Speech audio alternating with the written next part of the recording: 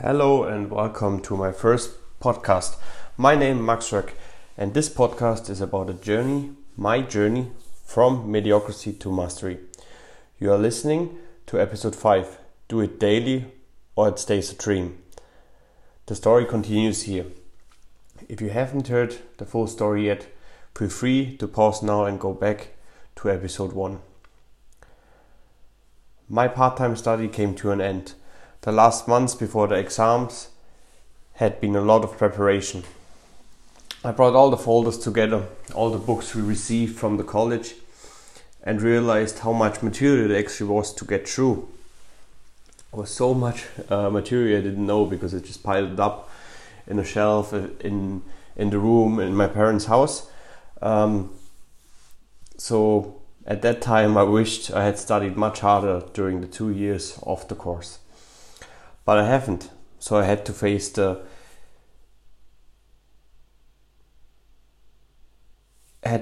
reality and get to work. Do you know those moments where we have not much time left to complete a task, a specific study, or get something done? We know it had to be done at a certain time for ages. We just put it off every day and every day after and keep telling ourselves, well, we do it tomorrow, not today. Today is a bad day because, I don't know, the wind is blowing outside, the sun shines. So it's really, we always find the excuse.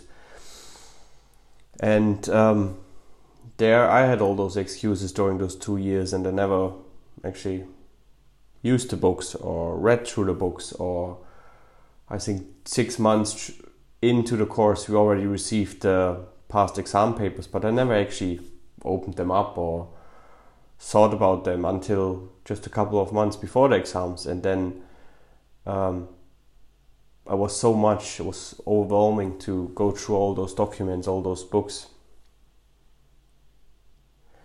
One of the exams I had to go through was the accounting exams. So I got started and got through the materials, and quickly I realized I was a blessing because I worked in the accounting department most of my apprenticeship, and also thereafter. Like, accounting was something I have done on a daily basis. So most of the topics were known to me. And I didn't know to have to go through a lot of new areas in accounting. So it saved me a huge chunk of time, which I could then use in other areas much more beneficial to me. So when I got my hands onto the accounting books, there were still a few topics I didn't know, but it didn't matter because when I went through them, things became easy quite quickly because I could link them to other areas, and it was just kind of natural for me to go through all those numbers. But when I got my hands onto the second topic, or the second exam topic, which was economies, it changed. Many areas in economies weren't that clear to me than the accounting topics were. So I still had that one amazing benefit I remember, which they keep telling us in class. We were allowed to bring a formula collection we received from the college into the exams. So I quickly knew what I had to do. I had to use that benefit we have and pulled up the exams paper we received and ran through all the questions created to the formulas. So honestly, when I read through the first questions, I didn't really have a clue what they meant. I opened up the formula collection and I tried to find the right formula to apply to the question, but I had no luck. So I went back to my room, pulled up the books and the notes from the lectures, and by going through, I realized the obvious.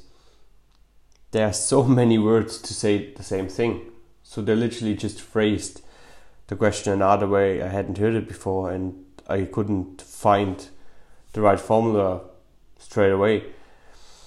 But when I have found the right formula to use for the first question I answered, I made it actually quite simple to use that formula. because numbers had always been a thing to me, and I could apply those formulas using the numbers and even make sense out of the numbers coming out at the end. But I found when I went through the formula collection, I found a few formulas I haven't neither used nor ever seen before. So I had to ensure I will not have that happening in the exam. So what I had to focus on after I've realized that, I ran through the entire formula collection, and it was like I don't know, maybe 1 inch thick book I went through. And when I went through a formula I haven't used before, I pulled up the exam papers, and for some questions I had to go through half of the exam papers I had available to actually find any question to use for that particular formula. So I made sure I also used that particular formula, go through, feel familiar, so when I know the next time I actually know what those numbers coming out at the other side of the formula of the equation mean, and how actually to phrase a proper answer using that information. Been through the entire formula book and find a few questions for each and any formula, I thought the hardest part was over. So I was really relieved already at that point in time. But actually not a bit was over. I had the business law left to get through. But the good part was we were also allowed to bring the book of commercial law. So we are also allowed to bring a book into the exam, which was the commercial law book, and use that during the exams. But we were also allowed to put post-its into it and cross-reference to other paragraphs, and highlight specific areas in like those, I don't know, half-page, full-page paragraphs. So I pulled out those exam papers again and put post-its on each and every paragraph I used to answer questions in the past exam papers we received. But I also cross-reference paragraphs. So if there was a paragraph, paragraph 10, and to actually fully answer the question, I also need a paragraph, 812. I put like an arrow on paragraph 1 and reference it to paragraph 820. And the commercial law book was a couple of 100 pages. But after I had put on all those post-its, it felt to me like I added like the same amount of paper onto the book just on the side, which I think was a waste of paper. I had to do it because it helped me a lot during the exams. The final exam week approached very quickly, and the first day had been here, and honestly I was nervous as fuck and scared shitless to fail the exams. But I knew I had prepared much more than I had ever prepared for any exam in my entire life until that point. And I knew I could resit the exams if needed. This gave me a lot of confidence, but also the security that I knew there was less risk. It wasn't a once exam where I could only try once, and if I fail, I can't redo it, and the whole 2 years were gone. So that gave me a lot of confidence, and I knew it gave me also the security that there was less risk involved in taking the exam. So I brought everything with me I needed at the exam, and I also brought at least one backup. So I brought a calculator.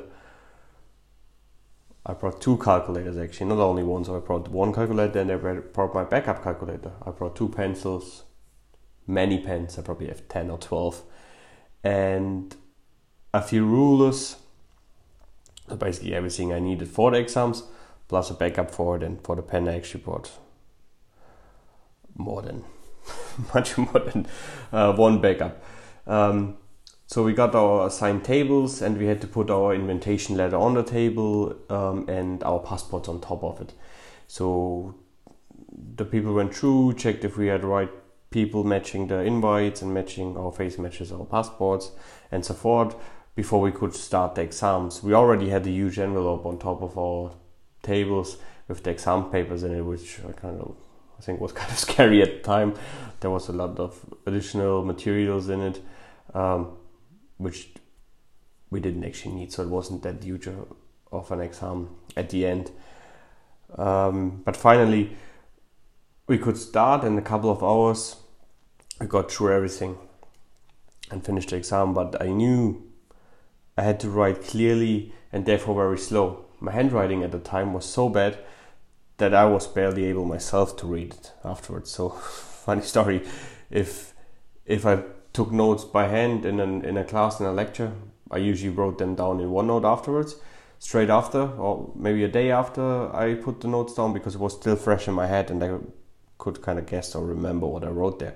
If it was like weeks or even months after I took those notes, no way I wasn't ever able to grasp what I tried to say there or write there. So when that day was over, first exam was done, 2 more to go.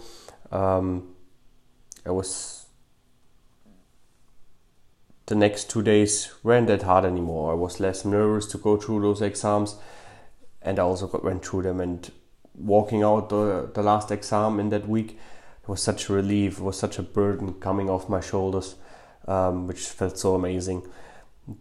But the true learning from that story is that we do not have to do the things we want to accomplish for a very long time at once. So we can't study for like a full week, 24/7. I won't benefit as much. But if we put the effort in every single day, constantly, it will not only save us so much time, because we're more efficient in studying or learning or doing anything we really enjoy doing, but at the end, it will also make us so much better in that area we choose to excel. So as an example, I told you last week that I want to have that 6-pack until my birthday, which is, to be exact, the 14th of June this year. How will I get there? Well, actually, honestly asked me that question a lot of time before as well. But what I have to do is I have to constantly improve and be willed to get there. So my girlfriend is also on board, started on the 27th of December to work out every morning, the first thing. We follow an exercise from a YouTube channel, from a YouTube video every morning. Some mornings it's more cardio based, it's harder, I sweat more, but other days it's stretching, so usually depends on the workout I have done the evening before. So if I played soccer for 2 hours the night before and I got home at like 11 in the night, we usually stretch in the morning. So we start with a small warm-up to get the full body moving and start to sweat a little bit, but then afterwards we do like a 10-minute stretching, which feels so great. Your body feels much better, and it's amazing. I could highly recommend doing that. So if there are any goals you want to achieve, like I do with having my 6-pack, don't focus on the goal just now. Focus on the little task, like working out for 20 minutes every day, and your goal will get closer every day. And you will see how you will be benefited by the compound effect. You want to work out much more than only 20 minutes in the morning, because of you get the feeling and how great it feels after the workout, how much more energy you have for the day. So most of the days I also work out in the evening, because now I feel much better and I fell to sleep much easier, and I get up better, easier. I feel more energized in the morning. So to achieve what you really want, you have to do the necessary steps, the necessary tasks, put the necessary commitment in every day and not only once. I'm Max Röck. Thank you for listening. Until next time.